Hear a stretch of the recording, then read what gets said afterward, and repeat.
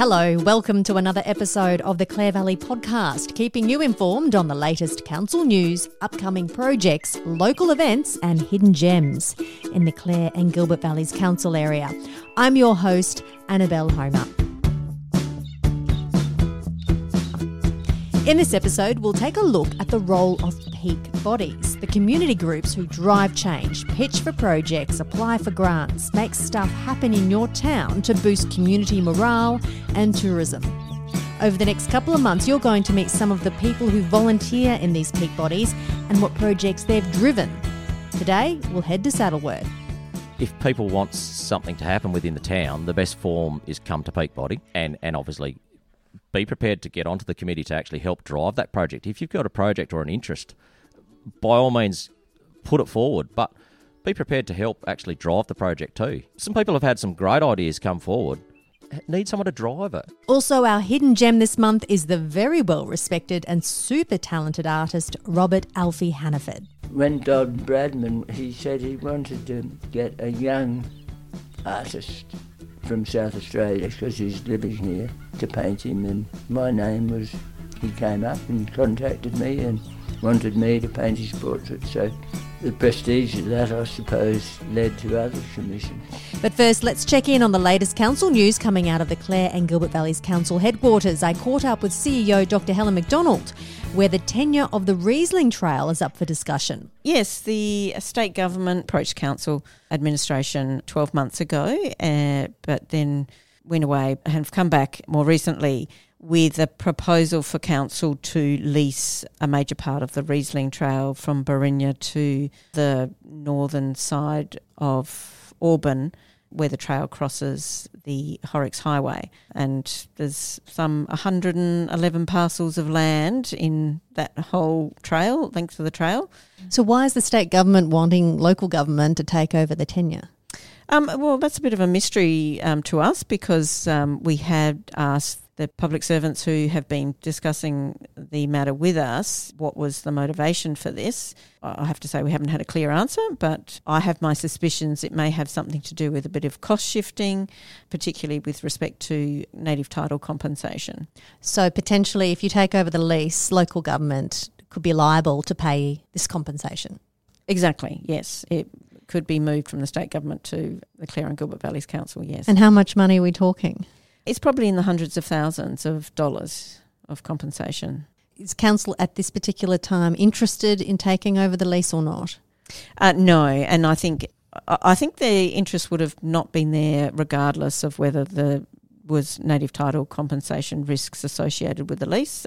I think the general view of councillors that while it's an asset for the district, it's not and has never been the responsibility of the Clare and Gilbert Valleys Council. It was a project that was initiated by members of the local community who have since been responsible for looking after and maintaining that trail, working closely, obviously, with the state government, in particular the Department of Infrastructure and Transport and Crown Lands. If you did take over the lease, you would still have to deal with the state government over any major developments on the Riesling Trail. That's my understanding, yes, is that essentially it's introducing another party or a third party into the chain of communication between the Riesling Trail Committee and the state government. So it only seems to be a mechanism for delaying decisions, really. The introduction of impounded dog fees for the Clare and Gilbert Valleys area. What's involved in this process? Well, this was actually suggested by one of our elected members in a recent meeting, that council doesn't have any fees for impounding its dogs, or when we collect a dog that's either wandering or for attack or whatever, and we have to keep it in the pound. It's done so at the cost of all other ratepayers, which seems a little unfair that should occur. And so administration was instructed to go away and do some investigation about fees. So obviously we did a bit of a survey of other councils to see how other councils managed it. And so council then decided last night that it would introduce fees for impounding dogs, so there'd be an upfront charge of $60 per dog if a dog had to go into the pound, and then a daily charge of $20 for every day that the dog needed to be in the pound. And basically, if they also added on to the resolution that if people don't pay these fees, then that would turn into an expiation notice. Is there an issue in the Clare and Gilbert Valleys area when it comes to dogs and impounding dogs? It's not significant, but certainly we have had dogs who are long-term residents of the pound or regular residents as well. And so it's partly another mechanism to encourage owners to better manage and control their dogs. You know, from time to time we have a few little dogs that escape their owners and they end up in the office for an hour or two and generally entertain staff. And for those kinds of situations, we won't be charging. So it's repeat offenders, really? Exactly. Okay. It's those that really aren't managing their dogs appropriately. The new impounded dog fees will come into force in the new financial year. Community land management plans. We were introduced to these plans during the discussions of the Catford Gardens and the lease of their Clare Caravan Park. There's moves now to renew some of these plans? Yes, well, actually all of them need to be reviewed and updated, all 104 or something of them. There's a large number. That's how much community land that council has. Obviously it's a staged process by administration to update these very outdated plans. There was a raft of them introduced at the last council meeting, and there's several of them which have major changes. So if in the update process there's no significant changes, then it's just an update and they will be placed on the website and so that people can see them.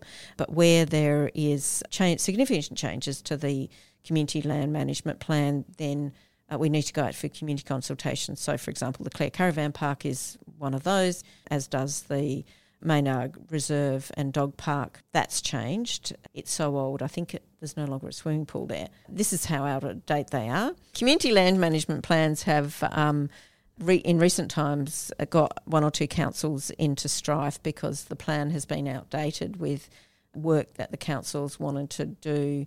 I think it was Charles Sturt Council ended up in court because of work they'd done which was not covered by the community land management plan. Obviously, all councils now are a little bit more wary about the community land management plans and ensuring the content of them actually are consistent with what the community expects or how council anticipates maintaining that.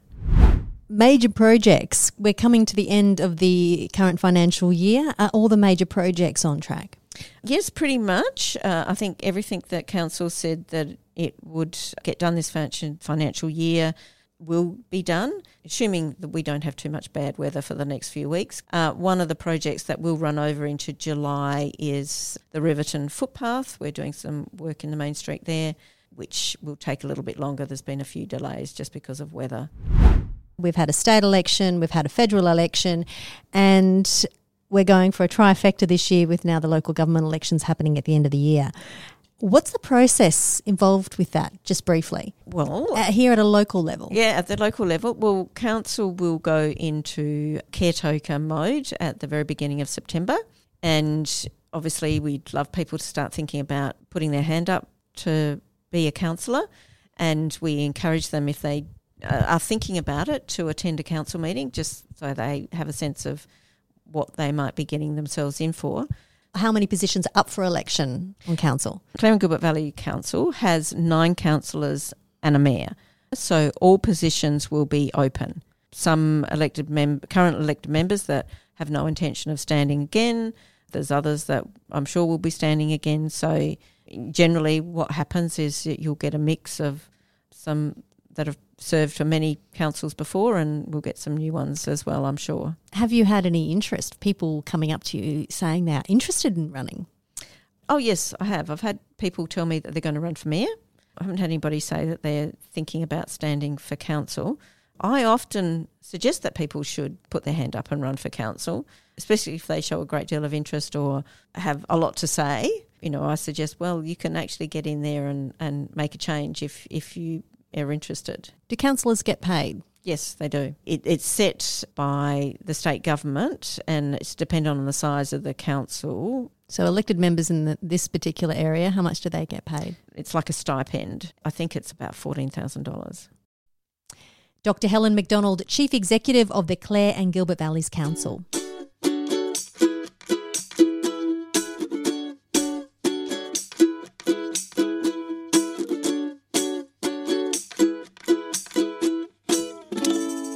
you ever wonder who was behind the idea of putting a new bike rack on the main street?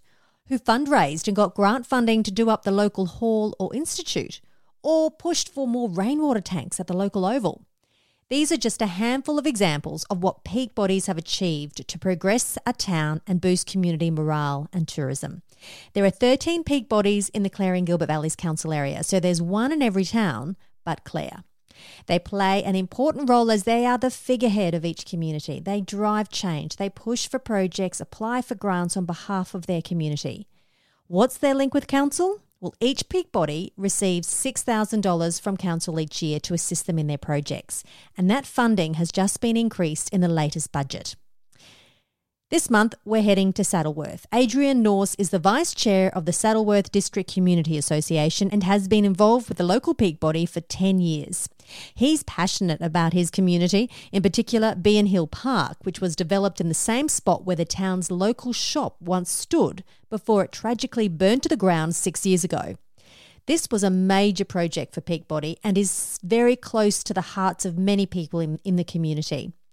I caught up with Adrian to firstly find out how the small town of Saddleworth is travelling. Yeah, look, it's like every small community. We've had our setbacks. You lose your banks. You don't get the throughput of people like you used to with, your stock agents and your teachers and stuff like that nowadays. Because your teachers nowadays, they might live here but travel to Borough to work and stuff like that. So you just don't get that throughput of people like that nowadays. And I suppose it's disappointing for a lot of small towns. And obviously the impact of losing our shop here, that was the critical point in the town. So, of course, that was a focal point, for people to meet and stuff like that. You're talking about a grocery store? Yeah, that's what we lost. So that's currently on the spot where we're actually sitting here right now. We're sitting at Bean Hill Park. Yep. It looks relatively new, the setup. It's been a project over the last few years. We're sort of, a couple of years or so, 2-3 years we've been working on and doing it in little stages as we can afford it and obviously volunteer commitments and stuff like that. So because you've got a shelter, you've got some picnic tables, You've got a manicured lawn, and it's all been landscaped. It looks really beautiful. Yep. But why did you decide to put a park in the spot where the shop used to be? Obviously, the buildings that were here was the shop, and then there was a 2-storey building here that was actually the RSL building as well. The name Bean Hill originates from the actual building itself. That was the original shop. So you can obviously see on the wall here the pictures that depict that old building and stuff like that. Oh, that's great. Yeah. And so when the land became available, our peak body decided to perhaps buy the land rather than see the land, somebody buy it and end up just growing weeds in the centre of the town. So we sort of decided to buy the land and create a focal point in the town. And obviously, it's good for visitors to stop off and people have their picnic lunches and stuff like that here. And that's the main reason why we did it. And no one wanted to rebuild and put another shop up? No, and obviously if you had the actual structure of the building there, someone could walk in and get it up and going. If the people just walk away from a business and leave the shell there, obviously you've got something. But nowadays to build a building and things like that, you're probably talking $1 million by the time you build something, and fridges and freezers and all those sorts of things. So who's going to do that in a small town? It would have been devastating at the time. Yeah, it was. It was very frustrating. And obviously, there was a town meeting within the week of it burning down, and the owners said yes, they were going to build something bigger and better, brighter and everything else like that. But it was all talk at the time, I suppose. And once the insurance payout came out, they probably thought that was an easier option. Our first thing as peak body, once the shop burnt down, was obviously the post office, because it combined the post office as well. We had discussions with Australia Post straight away to get something happening as far as the post office, because we didn't want to lose the post office in the town as well. Australia Post were good, and we got something happening straight away with that. So you've got federal government funding, you've got obviously state funding. Yep. And council obviously helped us as well. So, and there was also some of the drought stimulus funding. We accessed some of that as well. So how much money altogether did it cost? All up here, $60,000, $70,000 spent. We ran a movie night here one night. So it's got the aspect that we're going to do things like that as well with the park here too. So you get money from council, but do you fundraise mostly? Yeah, we fundraise as well.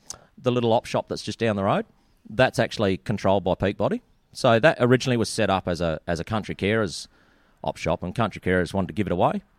So a couple of the ladies that were volunteers, they came to Peak Body and asked about whether we would take it on under our insurance umbrella. So we did that, and so all the money that's raised from that op shop comes back to the community. So the likes of the table setting over there and the horse and things like that, that's all been donated through the op shop. It's a great little op shop, and yeah, the ladies that are working there, volunteering, they do a great job. So how much money do you raise on an annual basis? The op shop alone, they probably bring in 20 grand or so a year. Peak Body ourselves, we don't have fundraisers such as like sausage chisels or anything like that. We'll apply for grants and things like that if we've got a project coming up. And obviously, we've got a grant from FRR, which is the federal government. So that helped us put the shelter shed up here. What's on the cards for 2022, 2023 for Saddleworth? Yeah, well, there's still a couple little things to do here at the moment. There's going to be like a bit of a play area at the back with, timber, logs and things like that. Like a nature play? Yeah, nature play. That's the one. Yeah, so that's going to be sort of done. Our caravan park's only a small little caravan park, but it's unbelievable how many people come through. And the feedback we get's unbelievable. And we purchased a cabin up there 4 years ago. And since we've put that cabin in, the demand for it's unbelievable. So our next key thing up there is to get a second cabin. And that's sort of what we're working on. So why is the demand unbelievable? Tradies looking for somewhere to stay, obviously, when they're working in the district. But it's also people travelling through, and a lot more people nowadays are staying in the little towns rather than the big places. And that's the feedback you get from people travelling. It's a bit of a hidden gem, people come here and think, wow, I never thought this place was like this. It's a central place as well, because from here, you're 40 minutes to the Barossa, you're half hour to Clare, and people love that fact that they can base themselves somewhere and just shoot up to Clare or Mintero or anywhere like that, and that's probably our next key thing is to try and get a second cabin. The Peak Body obviously plays a major role in this community. For it to run effectively, you need volunteers.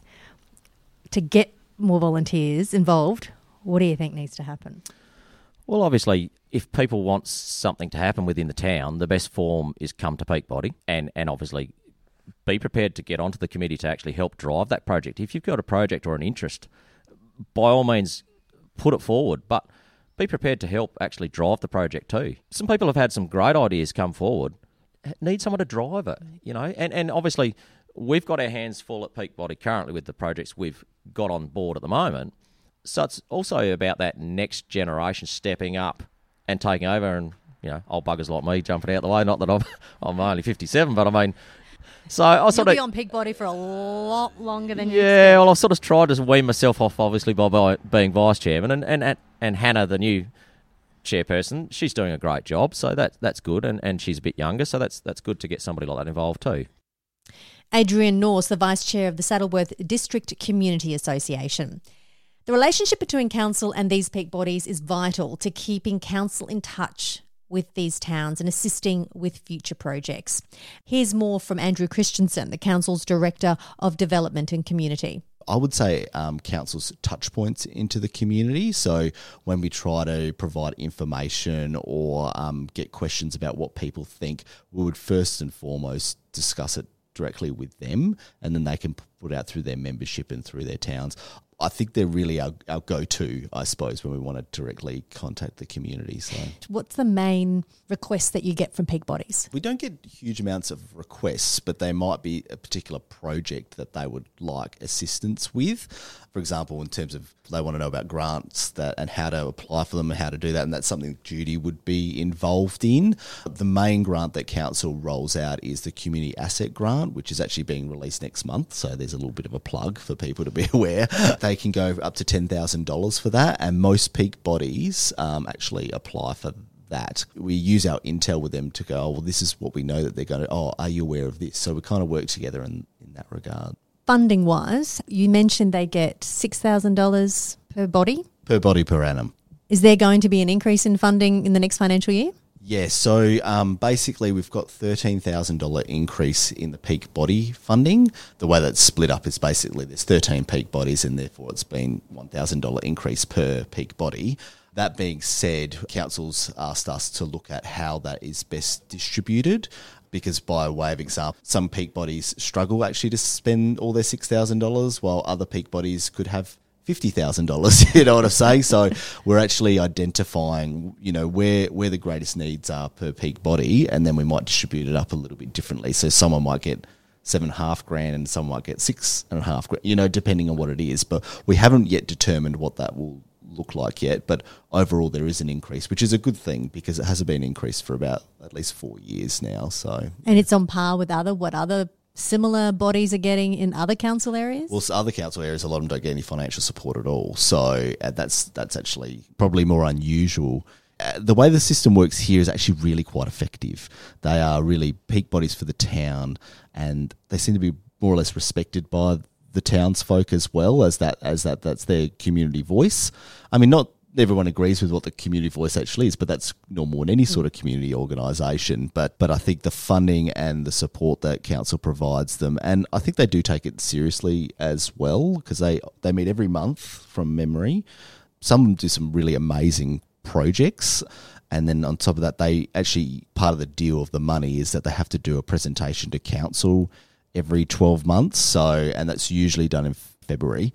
It's really enlightening when you get those presentations about all the community projects that they've got on the go at the moment. So, when you've got groups that can't spend the money or don't spend the money, what's their reasoning? It would probably be more of an issue with the really small communities, like the places like, Stockport or Maribor or something like that, that really, they only probably have about 100 or so residents. What you can do, and what we've been saying, is that, look, you don't have to spend $6,000 every year. You can actually accumulate that funding over a period of time, and then you can use it on a bigger project. Manura, for example, they actually held over some money over a period of time because they wanted to do one of their parking bays down there, which they've done improvements over time. And I know Stockport are looking at holding some money as well for a bigger project down there. Judy Giles is the council's community development coordinator who works very closely with the peak bodies. She's only been in the role for 5 months but has hit the ground running. So what are they doing in Stockport? They're looking at doing some upgrades to their oval. So their two main things down there is their recreation park and also their institute. So the institute was flooded, as they keep saying, back in 2010. So they had to do some rectification work on that. Actually also incredible when the Pinery fires came through, and they've got a map of how it just went around the town of Stockport. So they're looking at doing things to just improve, making that more accessible not only to community but hopefully to any tourists that come through.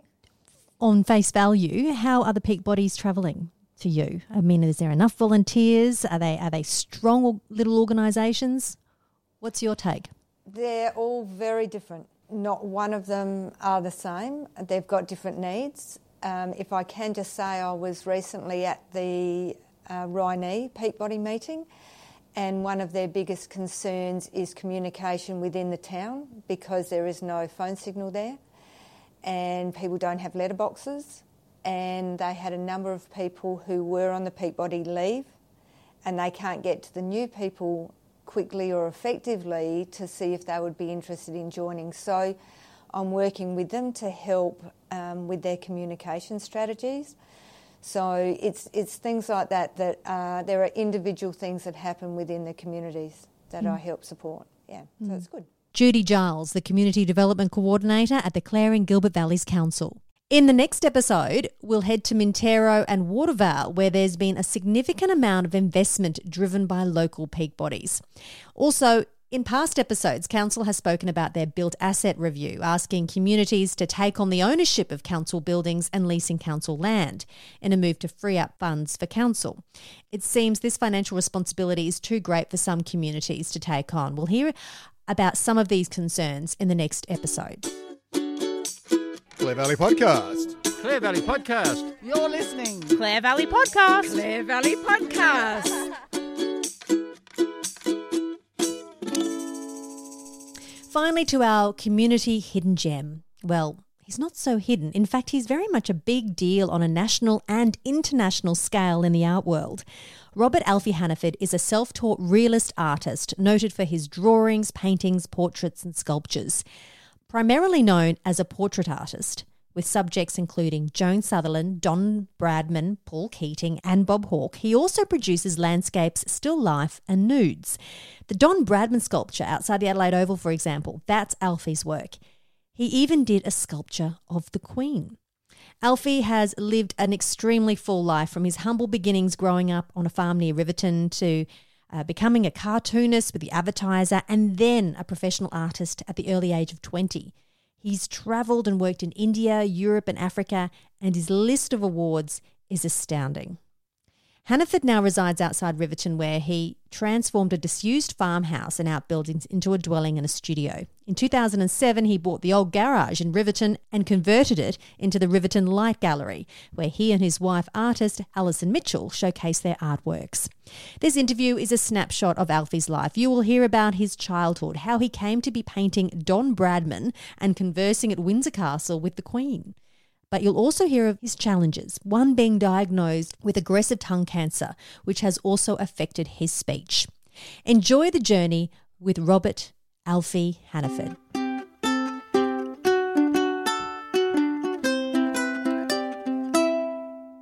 Can I ask you why Alfie? Alfie is a nickname I've had since I was 4 years old, and my uncle, my mother's brother, used to call me Alfie Obbs from a radio program in the 40s called Mrs. Obbs. It was a program. It was a bit like Dad and Dave, one of those old-fashioned radio programs. Alfie was the mischievous lad in this program, and he used to call me Alfie Obbs the Crow for some reason.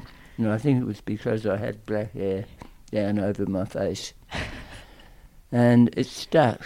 And when I went to school, my teachers and everybody called me Alfie, and even my parents. Congratulations, firstly, on being a finalist in this year's Archibald Prize. But this is nothing new, because you have been a finalist 26 times, I understand. So they tell me, yeah. Can't keep up. How do you feel about it all? It's always nice to be represented in the Archibald because it's so well known and well publicised. Well, everybody who gets selected has their work on public display for some months after the Archibald. So for that reason, I'm always glad to be included. And you've won the People's Choice Award 3 times. Yes. That's more important to you, the fact that the people have chosen your work? I think yes. I'm always pleased that and surprised when they choose when my work has been chosen. It's a bit of a moot point. There was an article the other day by the art critic on The Australian saying I should have won it and I should have won it years ago. But because of my style of painting, it's overlooked by the judges who want to be more contemporary, I suppose, is a polite way of saying it. And so I've never expected to win it, knowing the fashion of the day. The way that you paint, or the style that you paint, isn't in the judges' favour? Yes, I would think. I'm a realist painter. I think the judges, especially in the latter half of the 20th century, have decided that represents the past.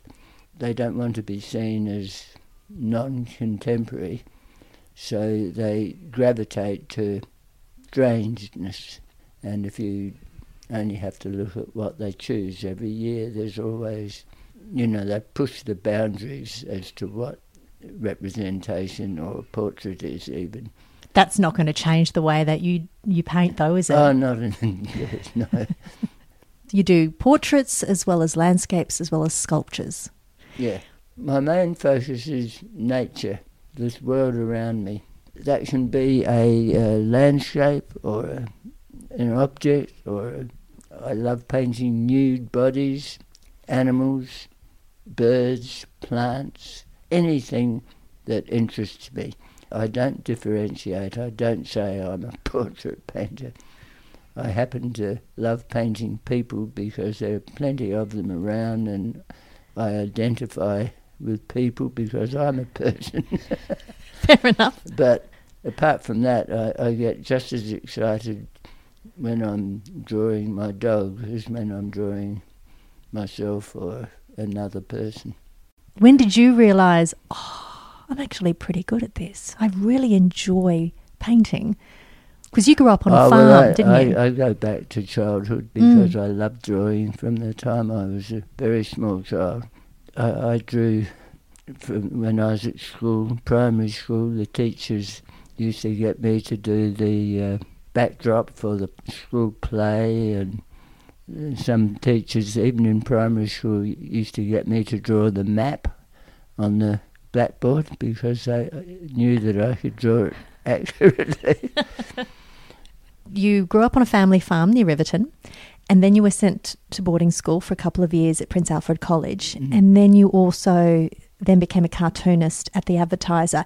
Is that when you realised I could make a career out of this, or wasn't it as simple as that? I guess when I left school, I started to think, well, what am I going to do with my life? And I knew that I loved drawing and painting, so I got my first job, serious job. I mean, my first job was a builder's labourer because I was waiting to get a job in an advertising agency. In those days, I'm talking about 1961, advertising agencies were the ground in which budding artists often got experience because you had to draw for advertisements in the newspaper and magazines and things. So I was lucky enough to get a job in Clem Taylor advertising.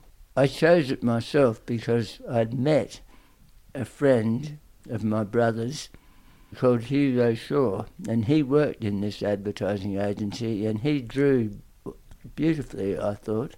I wanted to work with him because I knew that he and I were on the same plane in terms of our aspirations in the art world. That was to draw and paint as well as we could. So that was my introduction. I was 17. From that day on, I knew that I wanted to draw and paint. And do you remember the first painting that you sold and what it was? No, I can't remember the first painting I sold, but you see, we've got to go back a little bit further into childhood. I used to do drawings for the Sunday Advertiser in the children's section, and I started making money out of it. And in those days, we didn't have pocket money, but I started making quite a bit of money because I used to win almost every week. And I think it was £1 in those days. This was in the 50s. Was first prize, and 10 shillings was second prize. So I had a wad of money that I used to keep.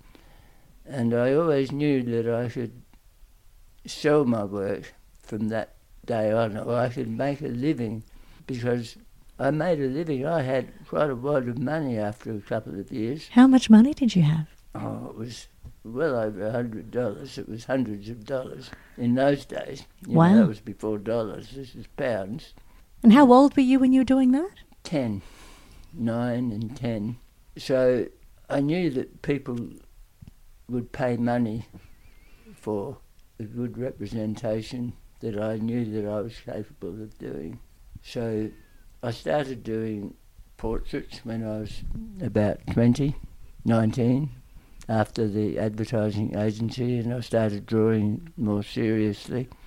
Yes, I got commissions and everything at that age. I started painting at the age of about 21, and I started getting portrait commissions and landscapes I was doing at that time too, and I was selling. You've painted some big names over the years, huge names. Paul Keating, Joan Sutherland, Tim Flannery, Bob Hawke, Don Bradman. The list goes on and on. What other high-profile people have you painted or sculptured over the years? Well, I've painted a few prime ministers and important people. You mentioned Don Bradman, Joan Sutherland. They happened when I was in my 20s.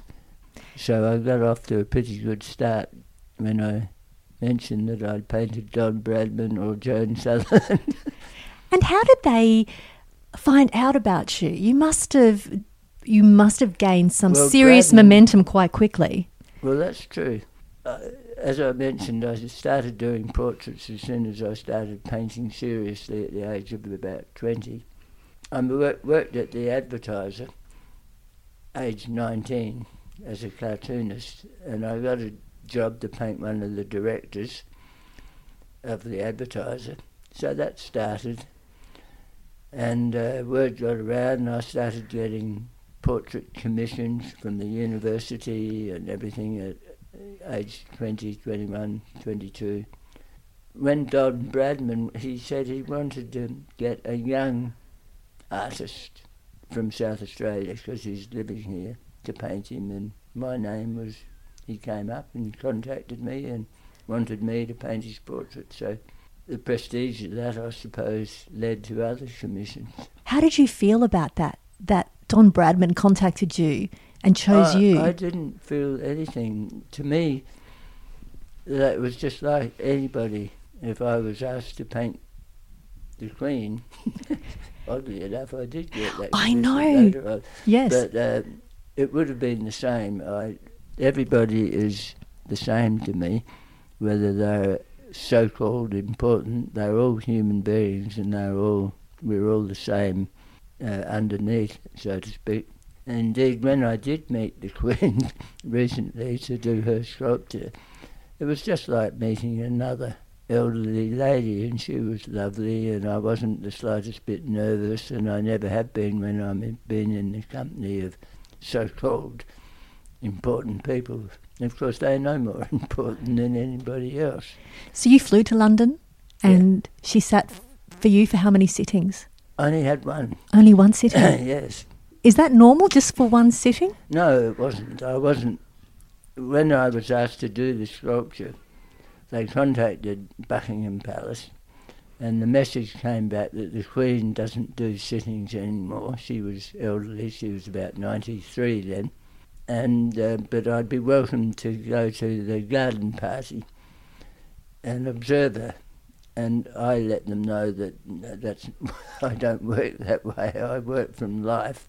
And I thought, well, that's the end of it. I wasn't going to go off and all the way to London just to watch her at a garden party. So 6 months later, through the South Australian attaché, they let him know that I could have a 15-minute sitting with Her Majesty. So on the strength of that, Alison and I flew off to London. The sitting was to be at Windsor Castle. So we went there and we had more than half an hour, as it turned out. But it was rigorous for an old lady. She had to stand and turn, and because I had to draw it from every angle for a sculpture. It was really quite interesting. Do you talk to your subjects while you paint? Yes, usually. So what did you talk about?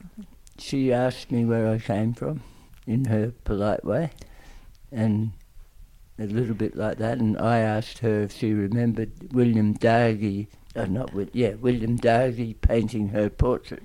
I knew Dargie, you see. And she said, oh yes, as a matter of fact, I'm wearing the same brooch that I had on for that portrait. And indeed, there was a wattled brooch. So she had obviously thought, Australian artist, I'll wear it. And she remembered Dargie very well, and we chatted about that for a while. Did you feel an intense pressure, the fact that you only had a half-hour sitting with her when you usually have more than one? I mean, to get it right. No, I didn't. No. I was grateful that she was very compliant. For instance, I asked if she'd take her hat off because I actually chose the dress. They brought out 3 dresses, and I chose the one that I thought would be easiest to see for sculpture. And I asked her to wear a hat and her handbag because I wanted her in that normal, usual uniform she wears. Then I asked her to take her hat off because I wanted to draw her without a hat. And the lady in waiting said, oh no, she can't do that. We've just spent an hour doing her hair for this. Anyway, I kept on drawing, and a few minutes later, she took her hat off, fluffed her hair up, and, so she was very compliant. Good sport. Yeah, she was. So once you finished and it was shown to the Queen, the finished product, did you receive any feedback from her? Well, only on we did a Zoom with the presentation. I presented her with a maquette, and she said, "Oh, nice to see you again." So that's the only feedback I've had. What an honour, But though. I did hear that through the attaché that he gave the Queen and the Duke my book. He claims that's what swayed her to allow me to have a sitting, because the Duke particularly was interested in art, and he was painting himself. He was still alive then, of course. This was just a couple of years ago. So it was his interest in art, I think, that swayed her to have the sitting. You had some influential mentors, and you talked about them briefly in the early days, but you had some influential mentors along the way. Hans Heissen is one of them, and Ivor Heel.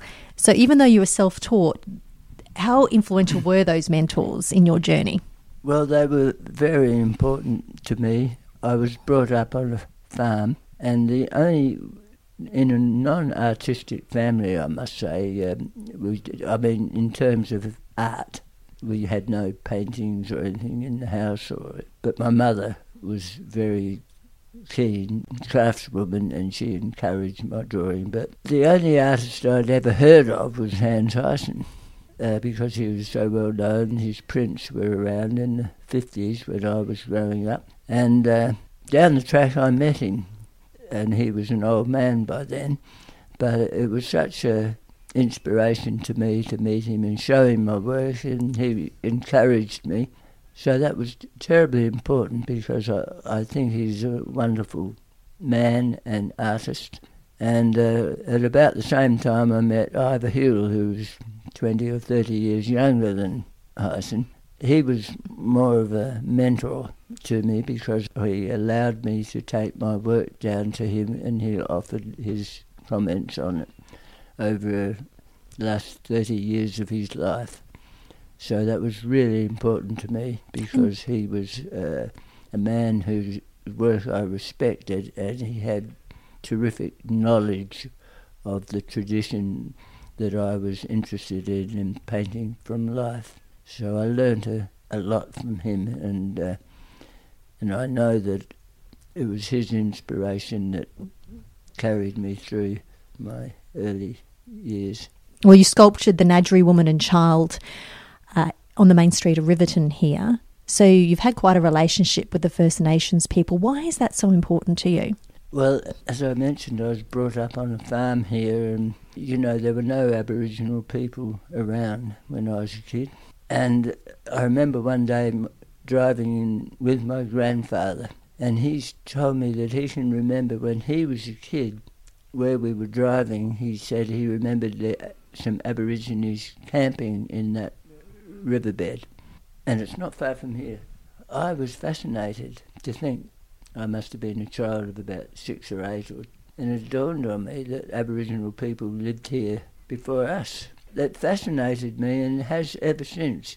I used to love walking in the hills, and I'd sit up there and I'd wonder what the Aboriginal people thought when they looked at that same landscape that I was looking at. And so when I got to 20 or so, I started looking up everything I could about the Nadgerry tribe, and I read everything I could about the anthropologists and so on who travelled through the area and mentioned their names, and then so later, if other people were interested in following up the Nadgerry tribe, Fran Knight and Adele Pring were writing a book about the Nadgerry. I got involved with them on that. I did the front cover painting I did of the hills around here, and I put the Aboriginal people in an imaginary way of how it might have been. Aboriginal culture has fascinated me ever since. So the way they lived their lives, close contact with nature, which was right up my alley because I felt that closeness to nature. So everything to do with their culture I wanted to find out, and later I met more Aboriginal people, and I've painted quite a number and drawn them, and I've travelled through. I went up to Nepabunna, up in the North Flinders, up to Central Australia and Western Australia, working for Big Art, who had an interest in Aboriginal culture as well. And you've just done a portrait of Lowicha O'Donoghue? Yes, I painted her for the National Portrait Gallery. She's been a great friend ever since. She came up for the opening of the Nudgery sculpture.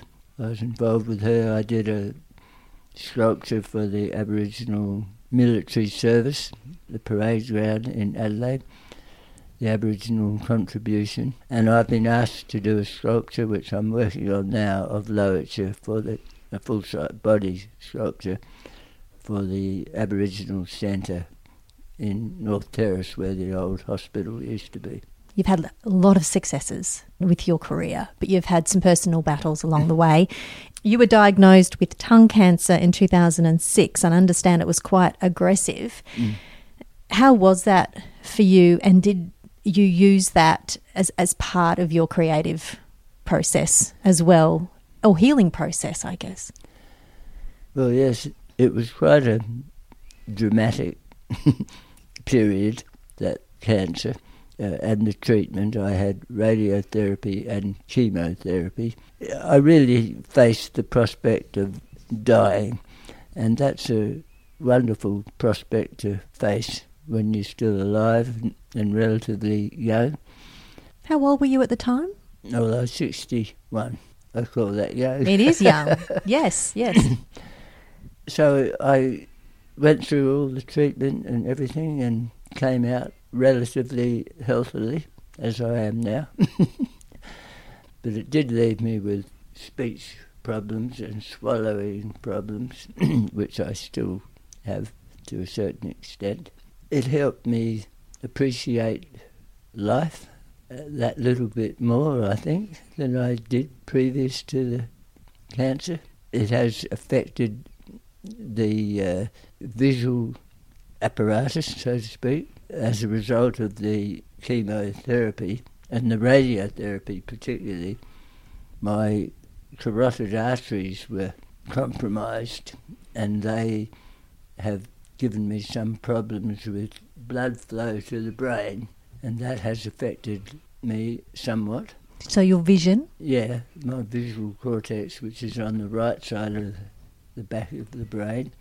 So what impact is it blurry, so or it affects the left side of your vision. So how have you got around that? With some difficulty, but I have got around it, and life itself, you appreciate your vision that little bit extra afterwards. I've coped with it by using a mirror a lot more, although I used to use a mirror a lot to help me get that objective vision previous to the cancer. I can see on the left side by looking directly at it, so... How did you come across that technique? Did someone give you that advice, or...? No, I've always mucked around with my eyes before my cancer anyway, looking upside down at things to get that objectivity, and in the mirror. I don't know if you've ever noticed, if you look at someone you know well in a mirror, they look a bit different. Have you noticed that? No, but I will do that. Well, I've found it very helpful painting portraits to look at the person I'm painting in a mirror, as well as because the eyes get used to normal vision, and if you look upside down or in reverse, everything is changed and you see things that you overlook because your usual vision is taken for granted. I mean, if you look at the landscape upside down, say through your legs at the sunset, you'll notice the colours are so much more interesting because it's a reverse of the normal vision and you see it more objectively. And I call that seeing. That's what one strives for when you're painting, that fresh vision as if you've never seen it before. And the reverse image does that for you to a certain extent. In 2007, you did a self-portrait following your radiation and chemotherapy. Yes. How difficult was that to do, or was it difficult? Because self-portraits in itself would be... No, that was when I had the tube. I had Yes. to feed, because of my swallowing problems, I had to feed through a tube into my stomach. Yeah, I was just coming out of the treatment, and I'd come out here, and I did it in the studio. It was my recovery, I suppose. I started to want to experience life again after treatment. Just came out here and stood in front of the mirror and thought, let's go. And I started painting, and I've been painting ever since. And doing self-portraits, is there an added difficulty for that, because there's the objectivity and subjectivity of that you're looking for? Indeed, it's a wonderful way of concentrating on the elements of painting. You know, that objectivity, subjectivity, nebulous line. It's a difficult one to traverse, and I've been talking about looking in a mirror upside down. I'm always experimenting with my visual apparatus, so to speak. With a self-portrait, you can do that because you don't have to worry about the sitter, how he's feeling or anything. You can do it in your own time and spend as long as you like. So that's why I like painting self-portraits. Are you cancer-free now? Yes, I'm cancer-free. I'm very happy to be still able to work and live my life. Alfie, what is the end game for you? Do you think you've reached the pinnacle of your career? Have you reached all your expectations? Or is there something else that you would love to create or paint? That's an interesting question. The end game. Look, I've always been interested, ever since I can remember, in what life was all about. And painting, in a way, has helped me in that respect. It puts you in touch in a way that's hard to find any other way, I think. Puts you in touch with reality. If you draw or paint something, it reveals itself in a way that you'd never discover any other way. I think other people obviously don't. They find other ways. But that process fascinates me, and I'd love to continue, because it's those moments when you're open and painting and you see things so clearly. That to me is something special about that. It's connection with nature or yourself or the wider world that means everything. That's the process of painting and drawing for me. Well, Alfie Hannaford, thank you so much for taking the time to speak to me and divulging just a small snippet of your life and what you've created and what you've experienced in your life. Thank you very much. Oh, thank you very much. Renowned artist Robert Alfie Hannaford. If you'd like to visit the Riverton Light Gallery, it's open on the last Sunday of every month from 11 till 3 p.m. That's it for another episode of the Clare Valley Podcast. Hope you enjoyed this episode. Let me know if there are any issues or hidden gems you'd like to hear featured in the future. The Clare Valley Podcast is supported by the Clare and Gilbert Valleys Council. I'm your host, Annabelle Homer. I'll catch you next time.